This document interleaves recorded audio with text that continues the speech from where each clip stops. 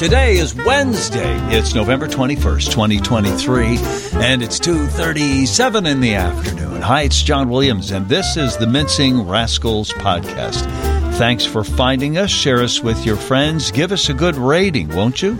And be sure to listen to my show, weekdays on WGN Radio from 10 to 2. I'm Austin Burke from the Illinois Policy Institute, and you can listen to my podcast, America's Talking. I'm Kate Plyes, a former Chicago reporter, now running the strange website Roseland Chicago 1972. I'm Brandon Pope, host of On the Block, powered by Block Club Chicago, and the Making podcast from WBEZ. And I'm Eric Zorn, the proprietor of the Picayune Sentinel, and I'm live here in the studio with John Williams for the first time in 3.5 years. That we left the studio here in March of 2020 in a panic, and the podcast panel has never fully reconvened except on stage. So it's really nice to be back. We used to do this all in one place, and that was really fun. Everybody would make the effort to come down. No small effort. We always appreciated it. And I would prefer that we do it that way, but I think the world is used to Zoom sound and Zoom calls, and that's how we're doing this, right?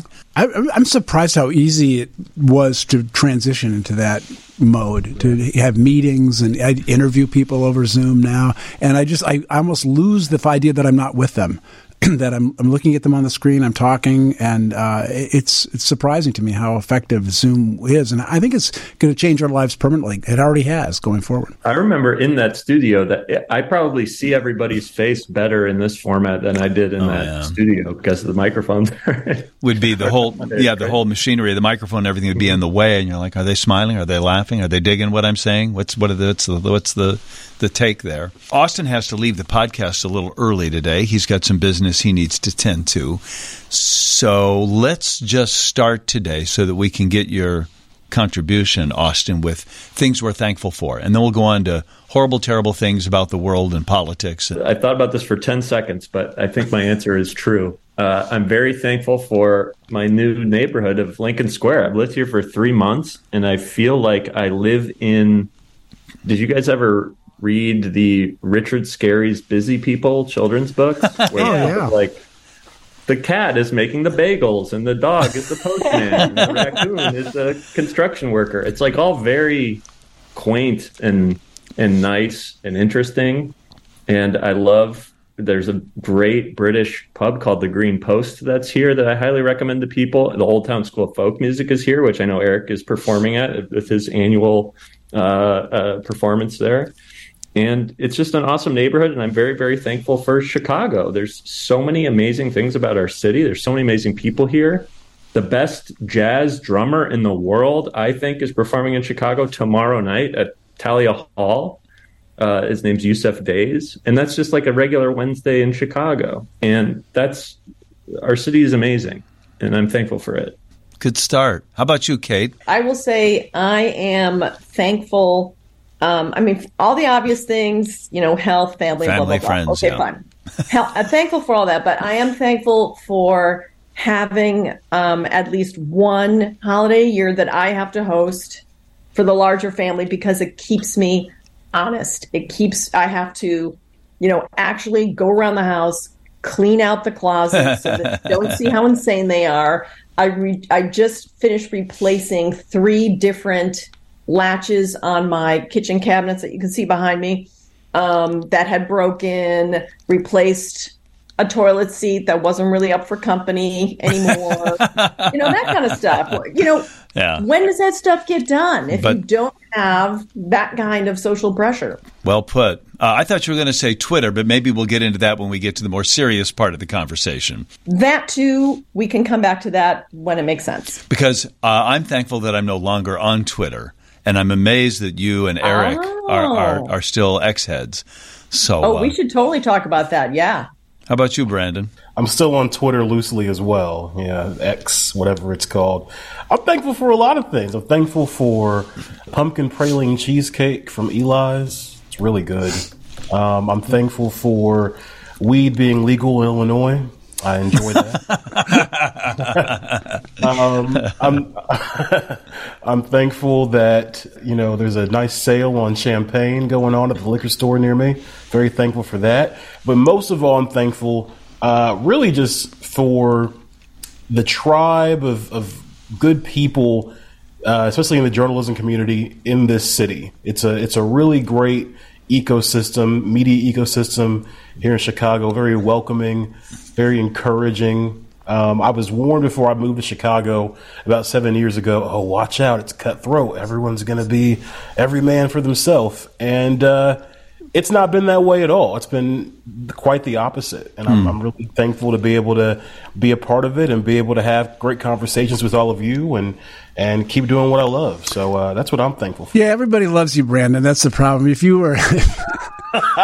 Brandon was the host of some journalism association's annual banquet. There was like all these posters. CJA. Brandon Pope headlining the show. It was kind of great. No, it's so Brandon is thankful for food, weed, booze, and the great journalism community. Well, we all have to say we have to take care of health, family, mind altering substances. Yeah, it's all good. Include it all. Yeah, I mean, and I'm thankful. I'm thinking of the community you're talking about, and also thinking about the Old Town School in Lincoln Square. I'm really particularly thankful for the robust and vibrant music community in Chicago that I am hanger on to, and the friends that I've made in that community, and the opportunities that it gives me to recreate and play and sing. And it's been a real it's a wonderful town. And anytime I think about moving somewhere, I would have to leave this incredible community of friends and musicians, and so it's not going to happen. I'm going to stay forever. I'll just double what all of you guys have said about family and friends. I guess we don't need to dwell on that. It's apparent, or hopefully forefront for all of us. But we do have a granddaughter in my world. She's 3, and she's going to get a sister after the first of the year. And the White Tornado has really just, at every stage of her development, just been another kind of joy, watching her walk, watching her talk, watching her relate, watching her sass back. It's, learn to kick a soccer ball. Everything is just, oh my God, like it's never been done before. But it's just so much fun. And the other thing that I'm really appreciative for, just of late, it's top of mind for me, is the people that take the time to write good books. And, that includes a lot of journalists, of course. But I'm reading the Walter Isaacson book about Elon Musk. Don't love that guy so much. I'm reading the Barbra Streisand memoir, 950 pages. I'm really enjoying that. There's a book out I'm really enjoying called City on Mars, a husband and wife. He's a cartoonist. She's a biologist, and they are writing about how ridiculous the idea is that we are, any time in our lifetimes, going to have a meaningful presence on another planet. And it's just kind of a reality check, but it's fascinating. It's a lot of fun. So those are some of the things that we're all thankful for. Former Alderman Ed Burke is on trial for being a Chicago City Councilman, essentially, and racketeering and bribery and extortion. There are 14 charges in all. Prosecutors this week presented evidence showing how Burke tried to, among other things, influence the Field Museum to give his goddaughter an internship there. This at a time when the museum was asking for a rate increase, something that Burke could have influenced negatively. Upset that the museum didn't consider a Molly Gabinski for the slot, Burke's language was, one museum official testified, perceived as a threat. I think this is a great story in many ways. The bottom line, though, about the charges against him in this case could be seen this way. The museum did not give his goddaughter an internship. They did offer her a marketing job that she declined to take. And the museum did get the approval of its rate hike. So however awful or puny the power is that Burke was trying to exercise, there was no exchange of favor for personal gain. He came across like a typical goon with an overinflated sense of self, which is what so many people who have been born and raised in Chicago's political culture could be described as. And it was really interesting because you got to see how he acted when he didn't think anyone was watching. And the way he acted was to sort of berate and strong arm and insult and be childish to someone at an institution that dared not respond to his secretary's request to get someone an internship there, someone's daughter who he served with in the city council. Yeah. Who, my other favorite part of that story is I believe they then reached out to that person again, and she didn't even want the internship. They said, well, that wasn't that. They said, forget the internship. We'll give you a marketing job. And she said, no, I got something else. I'm good. Great. Yeah, exactly. So that cultural sensibility is so prevalent still. And you saw it's not just with Burke. It's coming up through the next generation who describes himself as more progressive. That was the same sort of thing you're seeing with Carlos Ramirez Rosa on the council floor, right? Behind the doors, behind closed doors, he's treating people in that same kind of way. And I would just hope at some point that all of these people, in watching Ed Burke go down, watching someone like Carlos Ramirez Rosa go down, would start to approach public service with a sense of humility and self-awareness, rather than using their office for their own self-interest. Even if their better angel doesn't guide them that way, at least the notion that everybody's listening and watching and wearing a wire now. I mean, maybe we can just badger them into a better version of themselves. Maybe technology will be the sort of ethical lever that they'll just need. Pat down the people they're talking to. I was not in the courtroom, and so I can't judge how this is playing to the jury, and I didn't hear much about the cross-examination. But I got to say, this this museum thing, it was heavy-handed, it was entitled, it was a little bit thuggish or goonish, as Austin put it. But I don't know that a jury is going to convict him of being on that particular charge, extortion. Because he doesn't. It wasn't a specific ask, and he didn't get what he wanted. I'm not sure that it's going to result in a conviction. I can't see saying you deserve to do jail time for that. Totally agree. Now, there's some other elements in this case that I think are stronger, as from what I read. But that's just my take on having just read these stories about it. Is it just feels a little weak to me. If I'm a juror, I'm like, we're here for this. So Burke says, so now you're going to make a request of me after berating this Deborah Becken, who retired in June as the Director of Governmental Affairs and sponsored programs for the field. It was either to her or the museum president, but now they're trying to make amends. And he says, so now you're going to make a request of me. She says, well, I perceive that as a threat. This is the reporting from Heather Sharon. Becken assured Beck she would get to the bottom of what happened, why this goddaughter did not get the internship. I never heard another word after my initial request. Okay. So now you're going to make a request of me? Well, what I wanted to do was to... I'm sure I know what you want to do, because if the chairman of the Committee on Finance calls the president of the park board, your proposal is going to go nowhere. Yes, and we know this issue is very important. Yes, it certainly is. It's been in the past, and if you read your clips, I don't know where you were involved in government relations before, but this was a very sensitive matter a number of years ago. Yes, it was. It was, absolutely. And what did you do before you were doing government relations at the Field Museum? I was working in sponsor. I follow up with Richard's office, and especially with Richard's assistant, and find out what went wrong. And well, somebody better. Yep, and we will work on fixing it. We will definitely fix it. Thank you. Okay, thank you very much. So now you're going to make a request of me, he says, knowing full well what that means. You want the rate to go up at the museum. My goddaughter needs an internship. It's wrong, John, but I'm not sure it's going to result in a conviction. I will ask the jury of my peers here on this panel. What do you think? Is this a jailable offense here? When I first started reading some of the things that Alderman Burke had said in these over 100 taped phone calls, I thought, he's going down for sure, right? History is not on his side. Every alderman who ever goes to trial gets convicted. And they all think they're not guilty, obviously. What is it, 4 of the past 7 governors all got convicted? I mean, so history's not on his side, and yet he is still using that defense. It's just politics. So I wasn't buying it. But now that I've listened to that entire phone call, which anybody can listen to pretty easily via the Tribune website, if you go to their coverage, they've got the entire phone call at the bottom of the article. That's the easiest place that I saw for listening to the whole thing. And once I listened to it, I could see where they're coming from. He just sounded to me like a grouchy guy. I didn't really think he sounded goonish. I just thought he sounded like a grouchy, entitled, powerful executive. And that's his defense, too. And they go, hey, and you get to be grouchy and powerful. That's not a crime. Yes.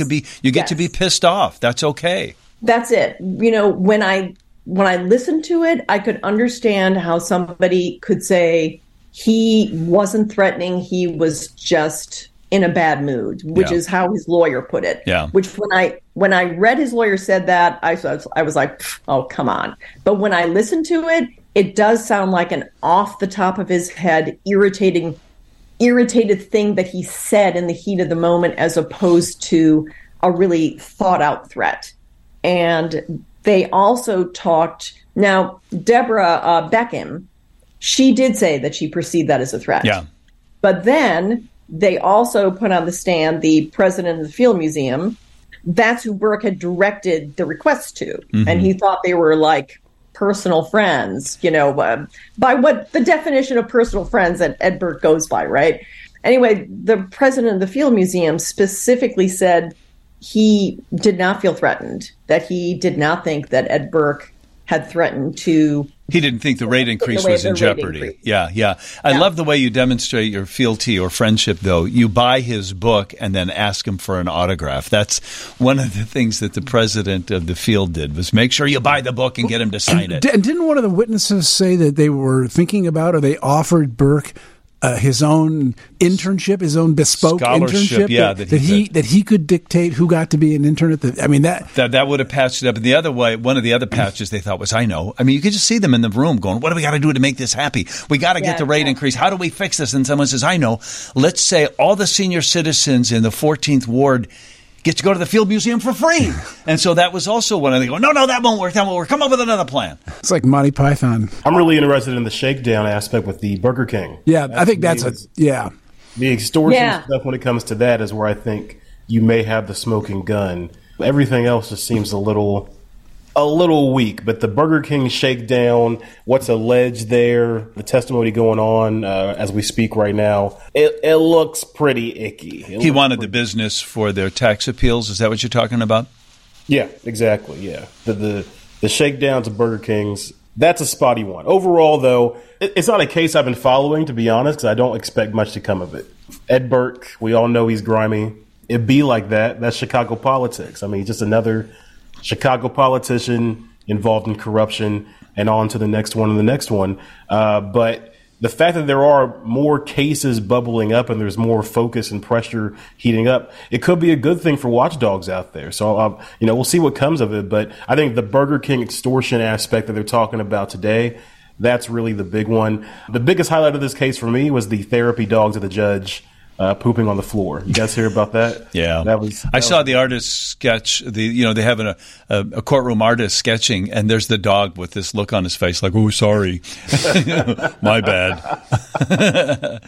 That was the best courtroom sketch I've ever seen. I know. Yeah, I thought, wow. Yeah. I bet that whoever the artist was just thought, wow, I get to draw a dog that just took a dump on the whole system, which that dog is all of us, maybe. Yeah. I had the same thought of like, if they're just everything else is beautifully rendered, and then the dog is like one of those stick people because they have never had to do one of those. I would just push back a little bit on what Brandon just said. First, that it's not just that Ed Burke is grimy. I think he's a lot more than that. I mean, he really is the last classic machine politician that we're going to see on trial. I can't believe there's just not going to be another one. He was the last one operating, right? So there really can't be another one. So I think there's going to be a lot of fascinating aspects to it. And the Burger King one could also still play to his side of the case, because they got their driveway permit and they never capitulated. They never hired his law firm. So it still plays to his story. Look, I didn't extort them. No. They got their driveway permit. I didn't get any business out of it. Isn't that the Blagojevich defense, though? Isn't that I was about to say, yeah, he didn't get anything for what he was offered. Yeah, right. I never took anything. I ended up appointing Roland Burris to the Senate for nothing. But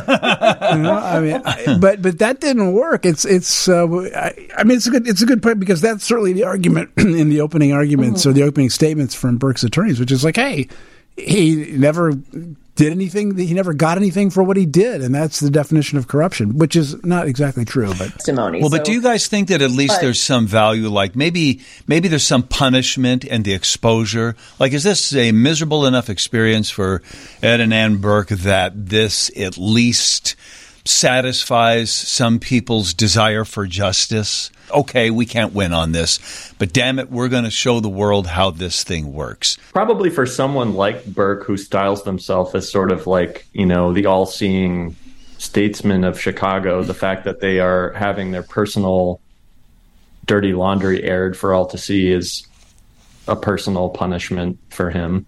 Ultimately, even if you can't tie him receiving value to some of these shakedowns. The fact is that they are shakedowns. And even if he was really pleasant and nice in a phone call with the Field Museum saying, why didn't, just inquiring, why didn't the person I wanted to get an internship?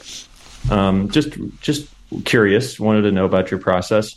Anyway, and you had a request of me, tax break?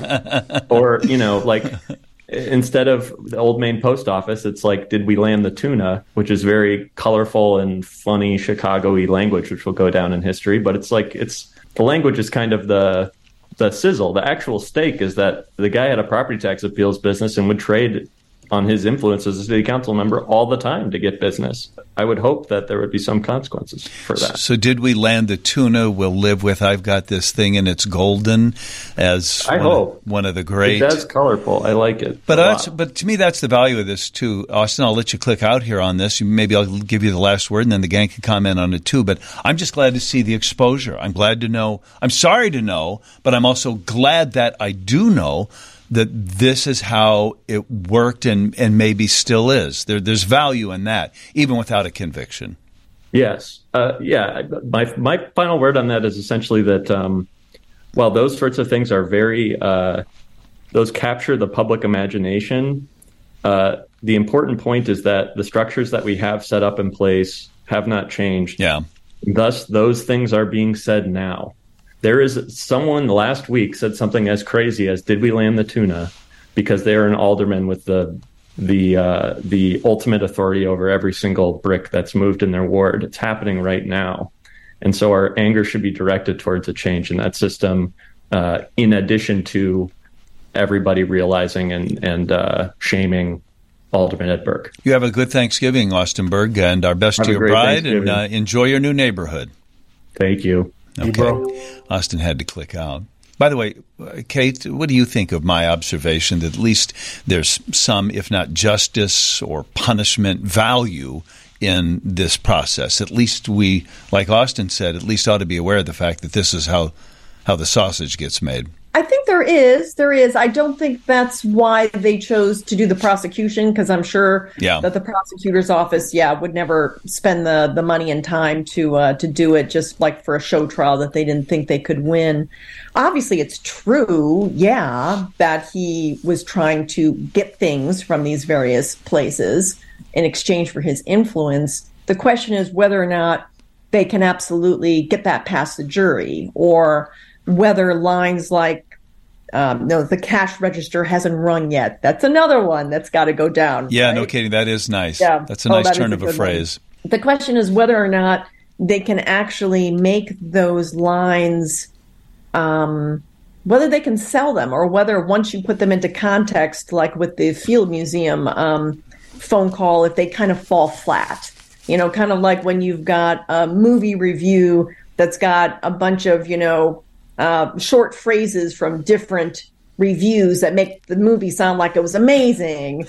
But then if you looked at the whole review, like maybe they just like one actor in it or one aspect of Dazzling, it. Right. It could be a tough road to hoe for these prosecutors. Well, while George Ryan was on trial, for his corrupt acts, and these were being exposed in lots of news stories and my columns, everybody else's columns running out.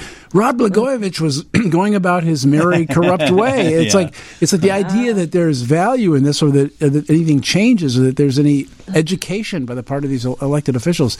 It seems to be just a pipe dream. That you'd love it if you thought, like, well, boy, no one's ever going to be like Ed Burke again. No one's ever going to try to squeeze a citizen for their business and their side hustle from being an alderman. I mean, as Austin said, it's happening right now, almost for sure.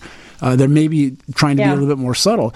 The other point, though, that Kate made, which is not to be forgotten, which is that the conviction rate in the Dirksen Federal Courthouse is astoundingly high. They don't lose cases over there. I mean, very, very seldom. I mean, once in a while they do, but it's somewhere around 95% of the time they get their convictions. They nail down their cases. They are a very good office, always have been. So Burke is really rolling a 12-sided dice and hoping it comes up 2 or something here, because it's a real risk for him, and I would be surprised if he's acquitted on all charges. I wouldn't be surprised if he's acquitted, like I said, on the museum thing. It just sounds a little thin, but it might be just kind of setting the scene. Yep, I was just thinking like, of that. Well, yeah, this isn't a crime, but it certainly shows his character. It shows that he's willing to use his power in a way that's unorthodox. It's wrong. It doesn't feel to me like it rises to the level of criminality. Like, I'm going to shut your museum down if you don't do this, or you'll never get a rate hike again. It's all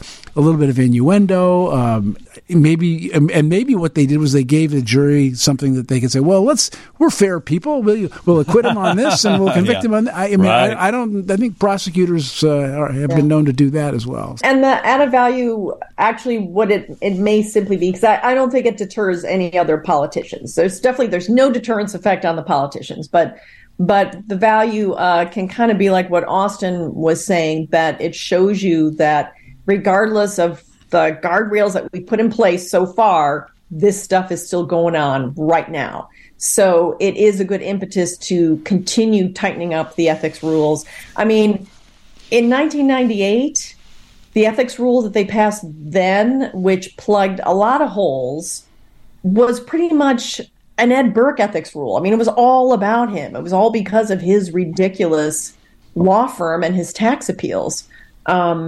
And it helped a little bit, but you basically just have to keep plugging away at it just constantly. You could just never stand still, because every little thing that you do to the ethics rules, they're just finding a new way around it. So it's like it needs to be an ongoing process, and we need to see that it has to be an ongoing process.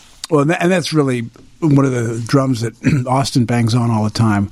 That his book about the Chicago Way, and talks a lot about how the ethics rules here, the structure of the council, the structure of government are all out of line with what goes on in successful big cities elsewhere. I thought he was going to throw the new mayor under the bus then, because he said it's just a progressive version of what we've seen in the past. I thought he was going to say that, Mayor Johnson is not exactly above using the power of his office to win favors or influence people in ways that we might not champion. I don't know that that's fair yet to say. I mean, he was trying. Certainly, his floor leader was attempting to use the power. By association there, but that was in order to affect legislation that Johnson. It wasn't like, we want a scholarship for Brandon Johnson's kids or something like that. I mean, I don't think I didn't think it was corrupt. So you have more respect for them if they're using undue influence, at least for a cause rather than a kid. Is that what you're saying? Yeah, I mean, I do. I mean,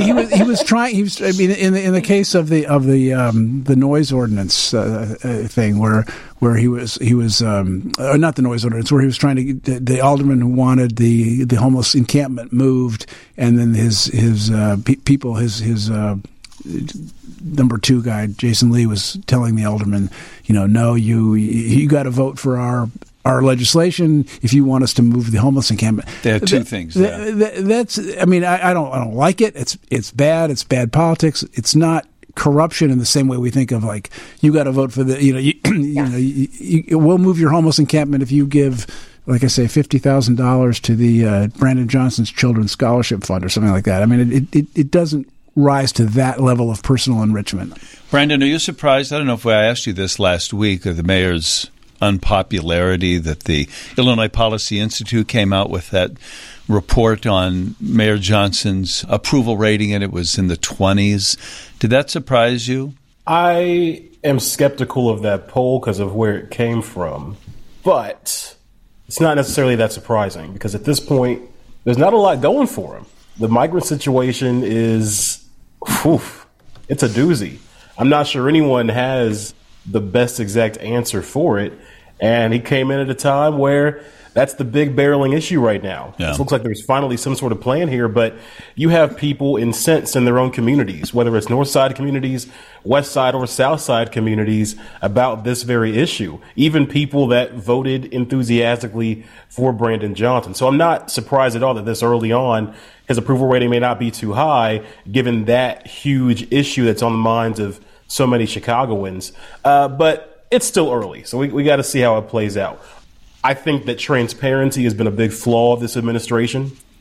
I think communication has been a big flaw of this administration. And I think when it comes to the migrant situation, it's really shown up. Even with aldermen in their own ward about whether a shelter is going to be landing in their neighborhood or not. You would think they'd have the right to know ahead of time, hey, this is happening. And you have aldermen saying, we didn't get a heads up at all.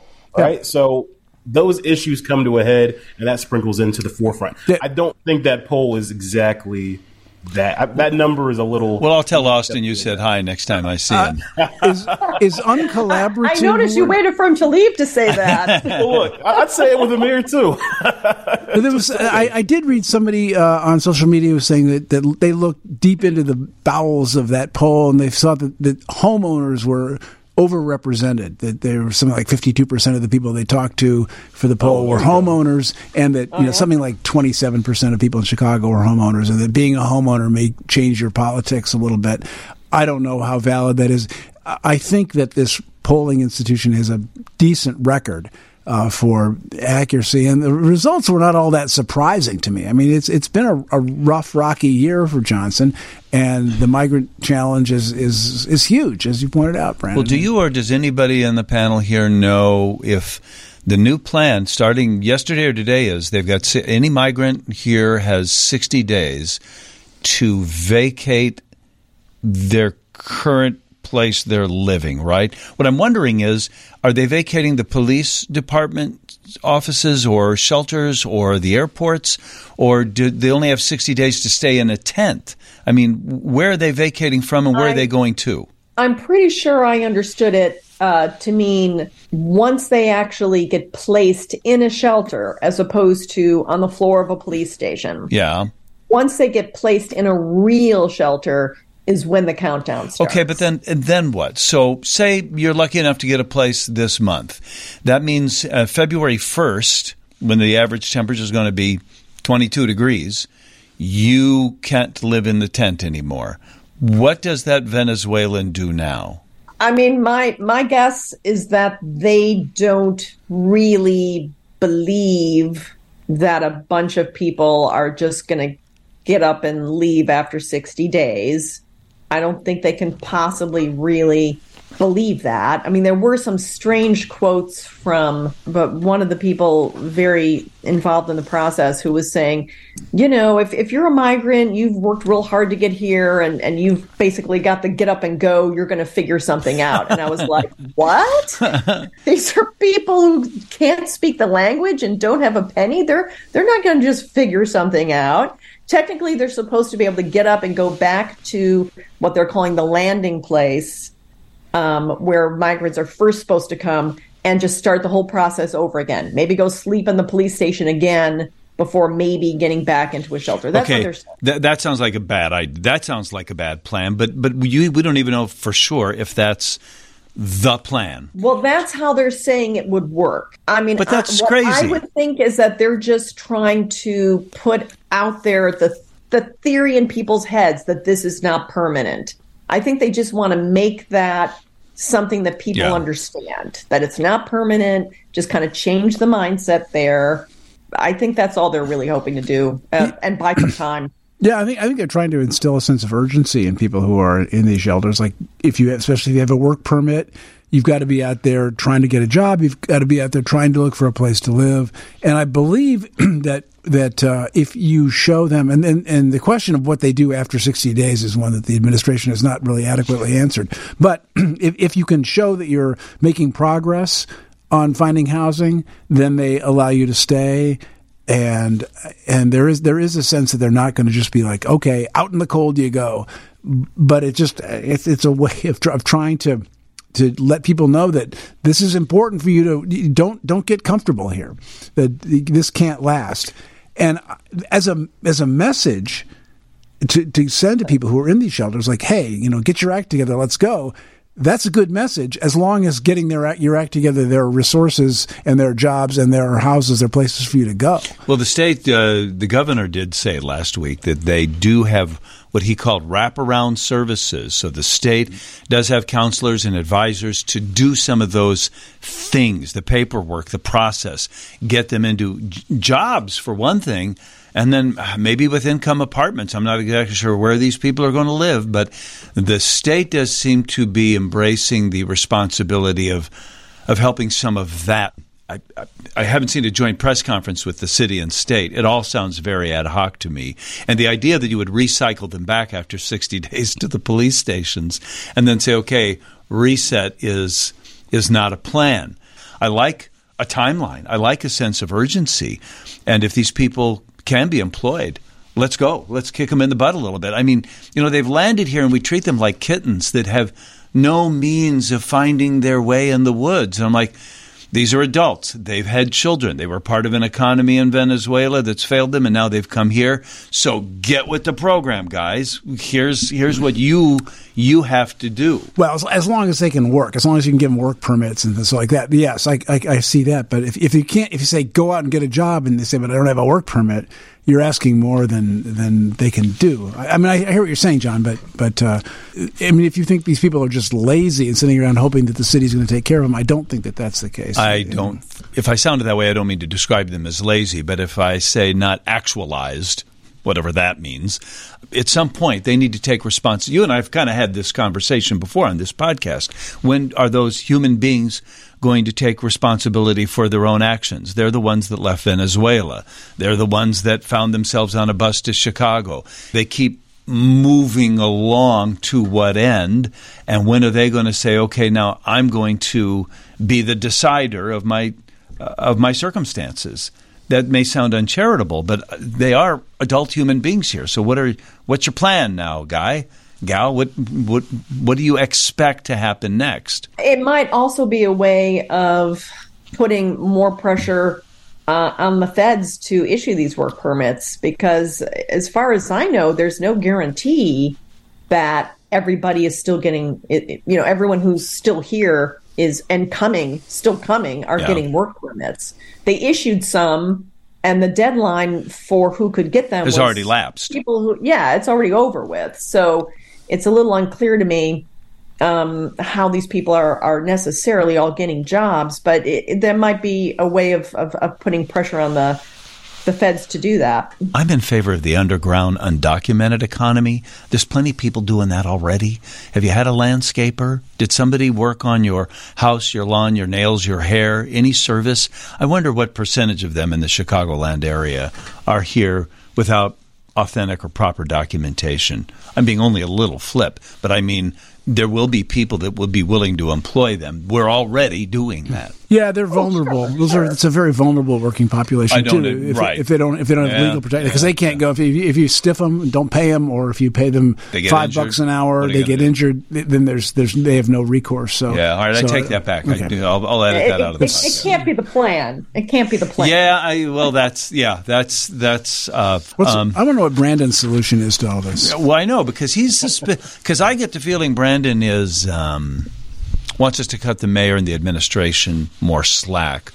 No, I don't think it's about slack. I do think it's a situation where it's easy to Monday morning quarterback it, but when you're actually dealing with it and dealing with the people, it's a little more complicated. I don't think there's a perfect solution here on a local level. I think the bill really comes due for the federal government, and what it really comes down to is we've had a border issue for a long time. here in this country, and Congress has to act, and they haven't. So it's impacting local cities at this point. The border towns, it's more than a border town issue now. It's an every town issue. And so we got to figure out a way to hold legislators on Capitol Hill accountable and get solutions here and get more dollars, because it's not a solution Brandon Johnson's going to be able to come up with alone, nor Governor Pritzker. And I completely agree with you. I mean, Brandon Johnson has not done a good job communicating on this whole thing, but he cannot solve this. It's impossible. To me, the main thing that I would criticize in how he's dealt with it is simply that I think a gigantic part of the focus from the very beginning should have been, we can't solve this. The federal government has got to help distribute these migrants and take care of them, as well as starting to control the border better. It's an absolutely losing proposition for him. Nobody could handle this. So, of course he can't. Nobody could. Well, would you say that it is somewhat similar to the absence of a plan, or if there is a plan, then the absence of good communication of the plan, the mentioned title transfer tax? That money to bring Chicago home, to help the poor, the homeless in Chicago, we're going to put a burdensome tax on people whose properties sell for more than $1 million or $1.5 million. It's going to go up a lot. But the idea was that was going to generate money, and with that, then we'll help the homeless problem in Chicago. And this is an idea that's just, it's a baby, this idea. But my colleague here, David Hochberg, was on the radio with us today, and he was reminding us of how much money has already been allocated, how little seems to be done with the homeless situation, and now we're generating tens of millions of dollars more. To what end? How are they going to spend that money? How is that going to fix the problem? And the pushback is, if I knew that was going to fix things, if I knew you had a concrete problem and here's how the money's going to be spent, and it's going maybe there'd be more buy-in. But right now, people don't see a plan, don't know if there is one, and they do know it's going to cost people a lot more money to transfer the title when they sell or buy a home. So what's the plan again? This is the refrain. And if you have one, why don't you tell us what it is? That's definitely my problem with the Bring Chicago Home. That makes me think, I don't know how I'll vote on it, because I love the idea of a dedicated revenue stream on that. But I don't know the exact amount that we're currently spending, but we all know it's a lot, and it's not solving the problem now. So if you don't tell me what's going to be different with this money, exactly what it's going to be used for, $100 million. It definitely takes the wind out of my sails. If nothing else, I want to know you're not going to approach this the way San Francisco is approaching their homeless problem. Or Los Angeles. See, it's not working there, and L.A. Story in the Tribune today, I think it was today, said that in Los Angeles, what has happened as a result of a similar sort of program is it's cut the sales of high-end homes. People now looking at the consequences of that either have to price the house below the threshold, or they're just not going to sell the house while the cost is so great to transfer the title from the seller to the buyer. And as a result, it's not generated the revenue. So you can say, okay, we're going to vote for it. Too bad for you rich guys with the mansions, but now you're going to have to pay. And in fact, no money comes in because the people just fold their arms and say, then I won't sell, or I can't sell because the cost is too great. In all fairness, the city has said that they've learned from the mistakes Los Angeles made. They've tweaked their plan, and that it'll get around some of those problems that they saw in L.A. I don't know what those are. And I think the fear is that these costs, although they will immediately be borne by the property transfer people, the people, the buyers and sellers, that because a lot of this is going to be commercial real estate, that the net cost of this will go to tenants, to customers. That people aren't going to just gladly eat that cost. They're going to pass it along. Dancing bears are a great thing to see if you're going to the circus, but not so much if they're 3-8 and haven't won a division game in over 2 years. Sunday, as the Messers of the Midway were on their way to what looked like a major upset over the Detroit Lions, quarterback Justin Fields and members of the defensive unit danced and celebrated after big plays. It all came crashing down at the end as the Lions scored 3 times in the final quarter, 2 TDs, a 2-point conversion, a gift safety. The exclusivity of the collapse kept the stats geeks busy. Basically, not since the Great Chicago Fire has there been such an utter self-inflicted destruction. And you know what people were complaining about on my show, and Ed O'Bradovich and Dan Hampton, the Hall of Famers on our radio station? The dancing! I'll tell you what. This goes to these Bear players. You guys with your dancing, you make an interception. You run all the way down to the other end zone and you start dancing. You get another interception. You run down. Somebody makes a tackle. They run around. Can you guys stop dancing around and concentrate on the game, on first down, second down, third down, and fourth down? Cover punts, cover receivers, make tackles, and when you make a run over 10 yards, don't get up and start dancing. Well, and certain teams, they don't do it. But, you know, this team does it. 25 of the teams, most of them losers, they more worried about celebrating their individual accomplishment rather than the big picture of the team being able to win. It comes back and haunts you. When we have a losing record and we lost the game. I'm not real knowledgeable on this, but can I ask those two guys you just talked about, Ed Bradovich, Dan Hampton, are they guys who, in general, because they're kind of old school, maybe in general they don't like to see people dancing when they score? Right? Because that used to be a thing that you shouldn't be showing off, right? Yep. But they see a flag for it. We all love it now. It's hilarious. It's fun. It energizes everybody. We all love it. The old school guys, though, they might still be a little down on it. I'm just wondering, those guys, what's their general attitude? I mean, you could get a team that's behind by 3 touchdowns and they get an interception and they all run into the end zone and do some like rowing a boat, little skit that they've worked out. I love that. And the NFL used to really frown on that. I remember they fined some guy for pulling a Sharpie out of his sock and pretending to autograph a ball or something. I mean, this was like, they were like, when you do something good, just a little high five. That's what you do. And that was old school. That's now, the NFL, no fun league. But now it's like the people are celebrating. So I think the thing people are talking about is Justin Fields in the fourth quarter. He ran for 30-some yards. He had a great play. He's eluded the rush and he ran and he got a first down, unlikely first down, and he gets up and he does the first down gesture and he wiggles his hips a little bit. And that's the NFL. And it doesn't matter whether you're ahead or behind. At the time, they were 2 touchdowns ahead or something. I mean, there's no way we could have lost that game. They were way ahead. I'm just like, do they expect people to just lower their heads in despair if they have a losing record? Like, what do you expect them to do? Like, honestly, this is the problem Major League Baseball is having. Major League Baseball is a no-fun league. They frown upon bat flipping. They frown upon players having any expression. You just got to do a gentlemanly clap. Yeah, just gentlemanly clap. And that's why the sport's dying. No one's watching it. Whereas the NFL and NBA, players have personalities. Let's let them use it. They're the big selling point to the league. And, of course, they should be happy if they score. If you're the Bears, it's more than just like your record. A lot of this for these guys, it's their livelihood. There's guys who they're playing for an opportunity next season. They're playing for a contract. They're playing to put food on the table. So, of course, they're happy if they score a touchdown. It may be their first one and maybe only one of their career. So I say everyone needs to let off on these guys. Obviously, that's the stance I'm going to take. I see no issue with it. The biggest issue is the NFL deciding that, they don't want people to celebrate. Yet when you go through the NFL's Instagram and Twitter, what do you see them posting and celebrating? Oh, yeah. Well, and the network that broadcasts the game, whichever it is, say Fox, they're part and parcel. They're partners with the NFL.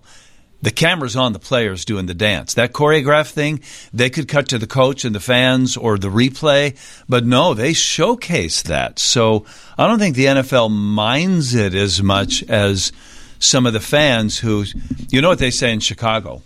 Walter Payton used to hand the ball back to the official and then walk back like he's been there before. Brandon, your witness.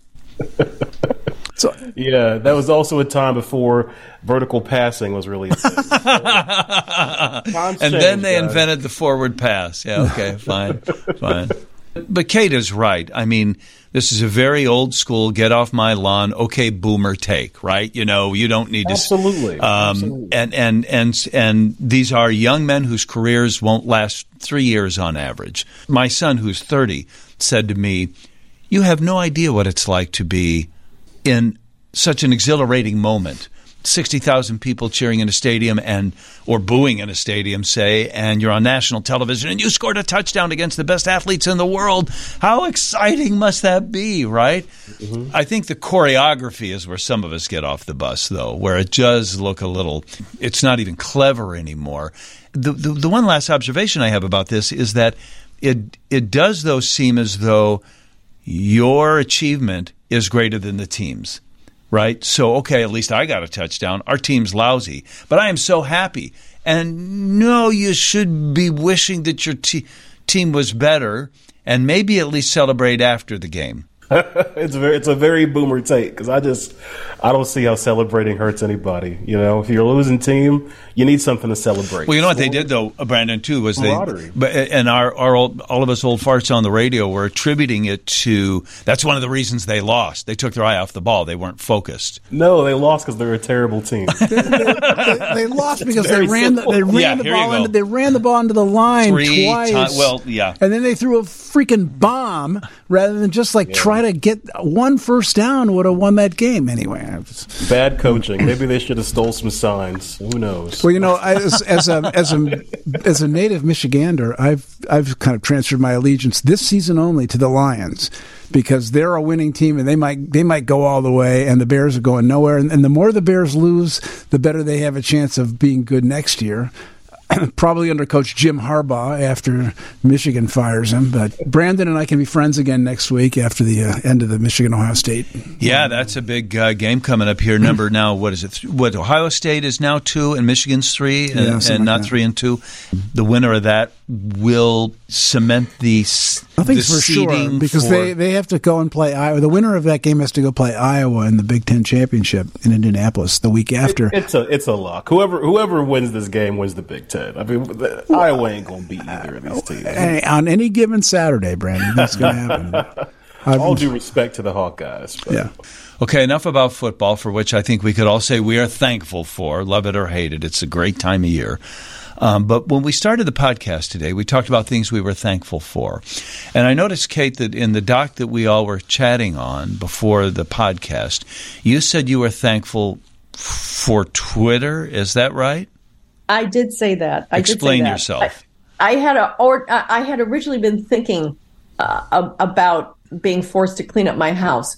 But then when I was writing that for you guys, I thought, Twitter is what I'm thankful. It is one of the things I'm thankful for. I thought about it this morning when I was reading Eric's Tuesday Substack newsletter because one of his commenters was unhappy that he directed everybody to look at a Twitter thread by Mark Jacobson, I guess last week. Mark Jacob, yeah.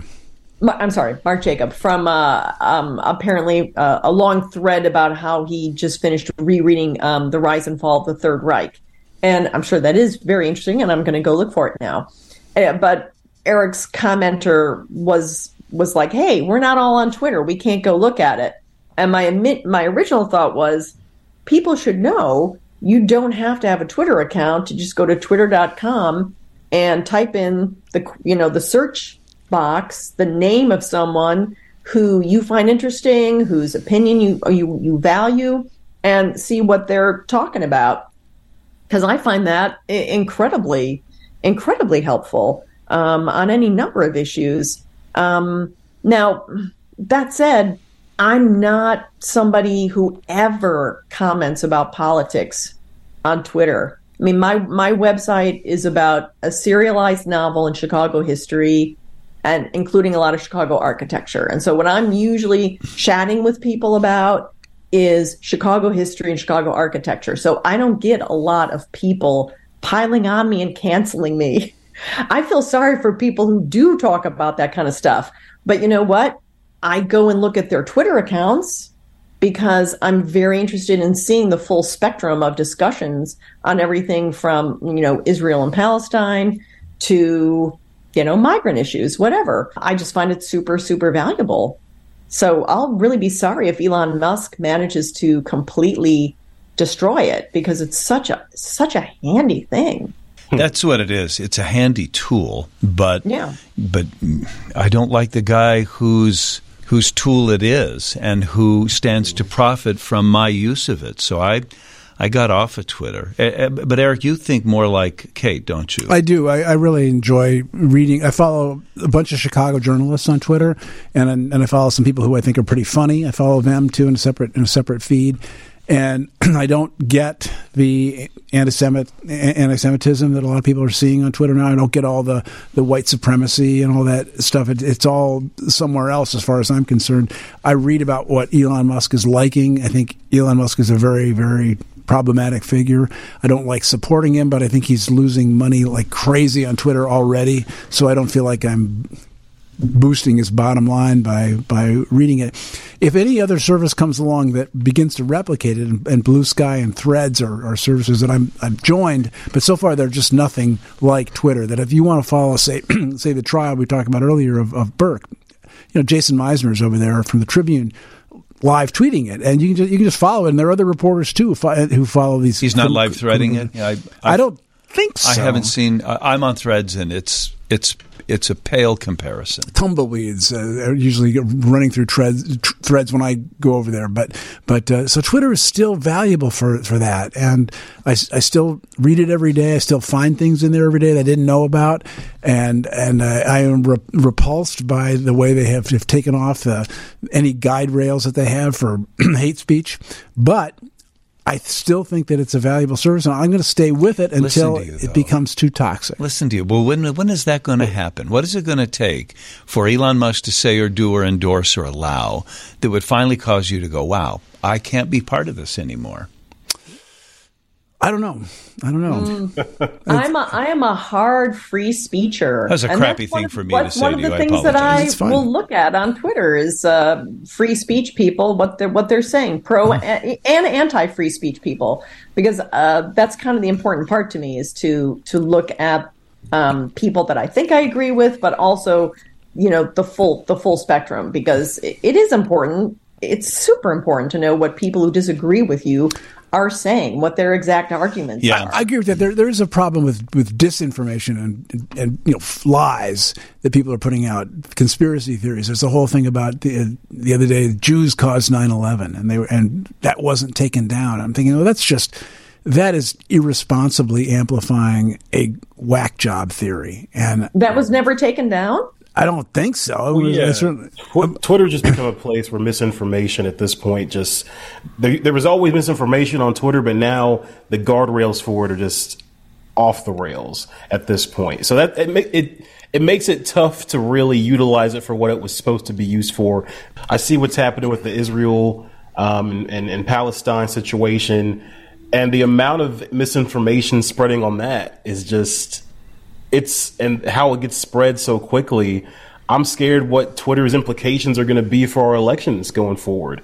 If it's still allowed to be a thing, if Elon still has this power, he's not responsible with it. I still use Twitter for sports.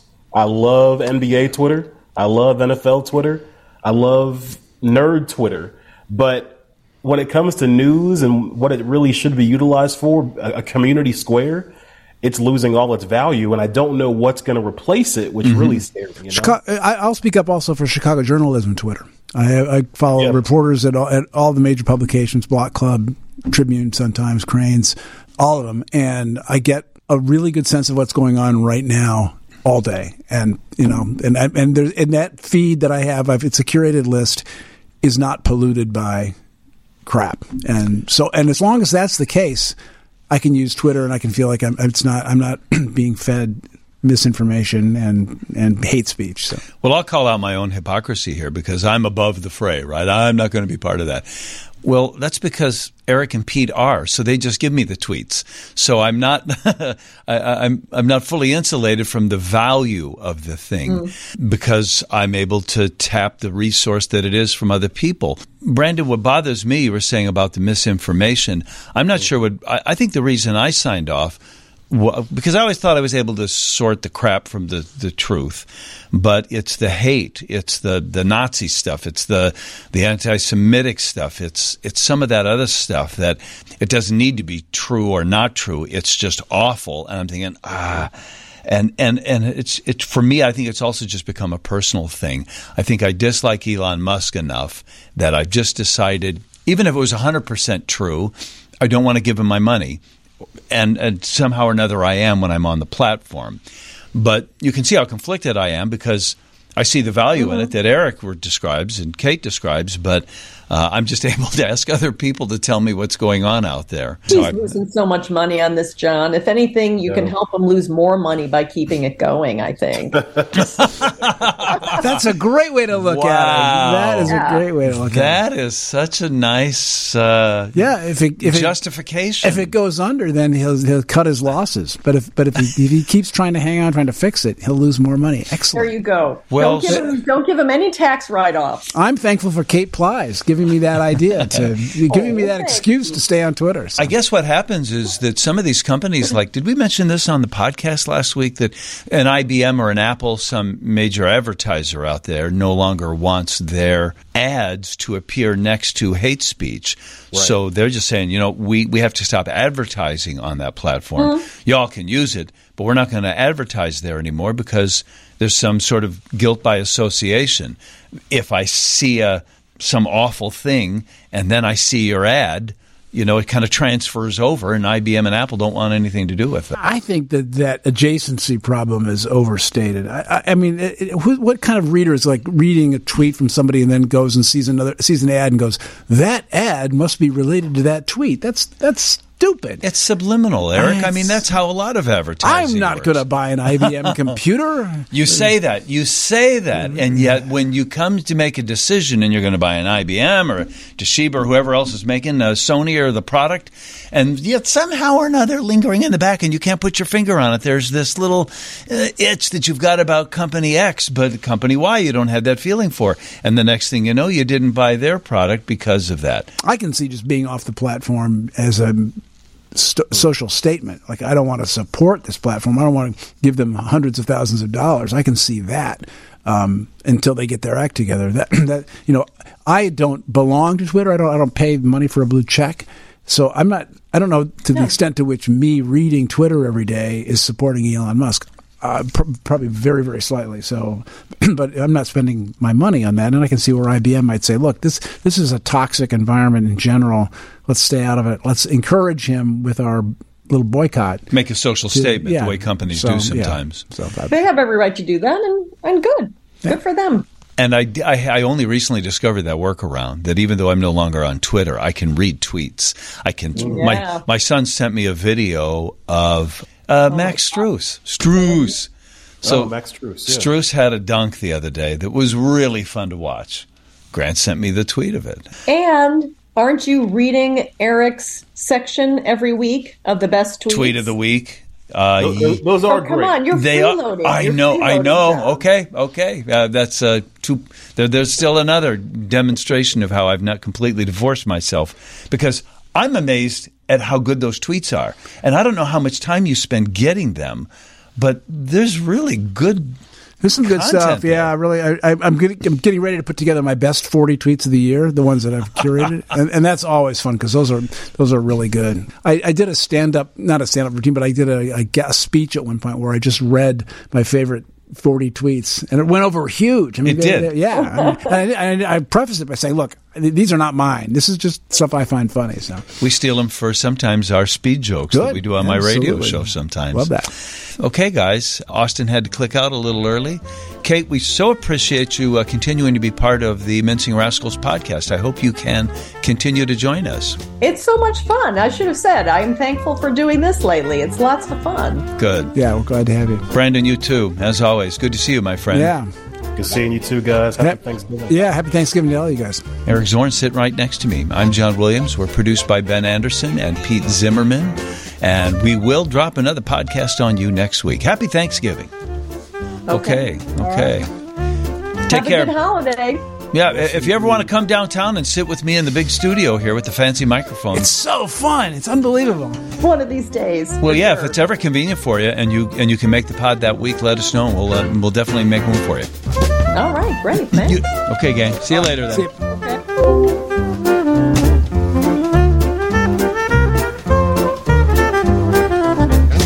Subscribe subscribe to the Mincing Rascals podcast on iTunes or the Google Play Music Store. You can now also follow us on Spotify, or you can keep listening online at WGNradio.com.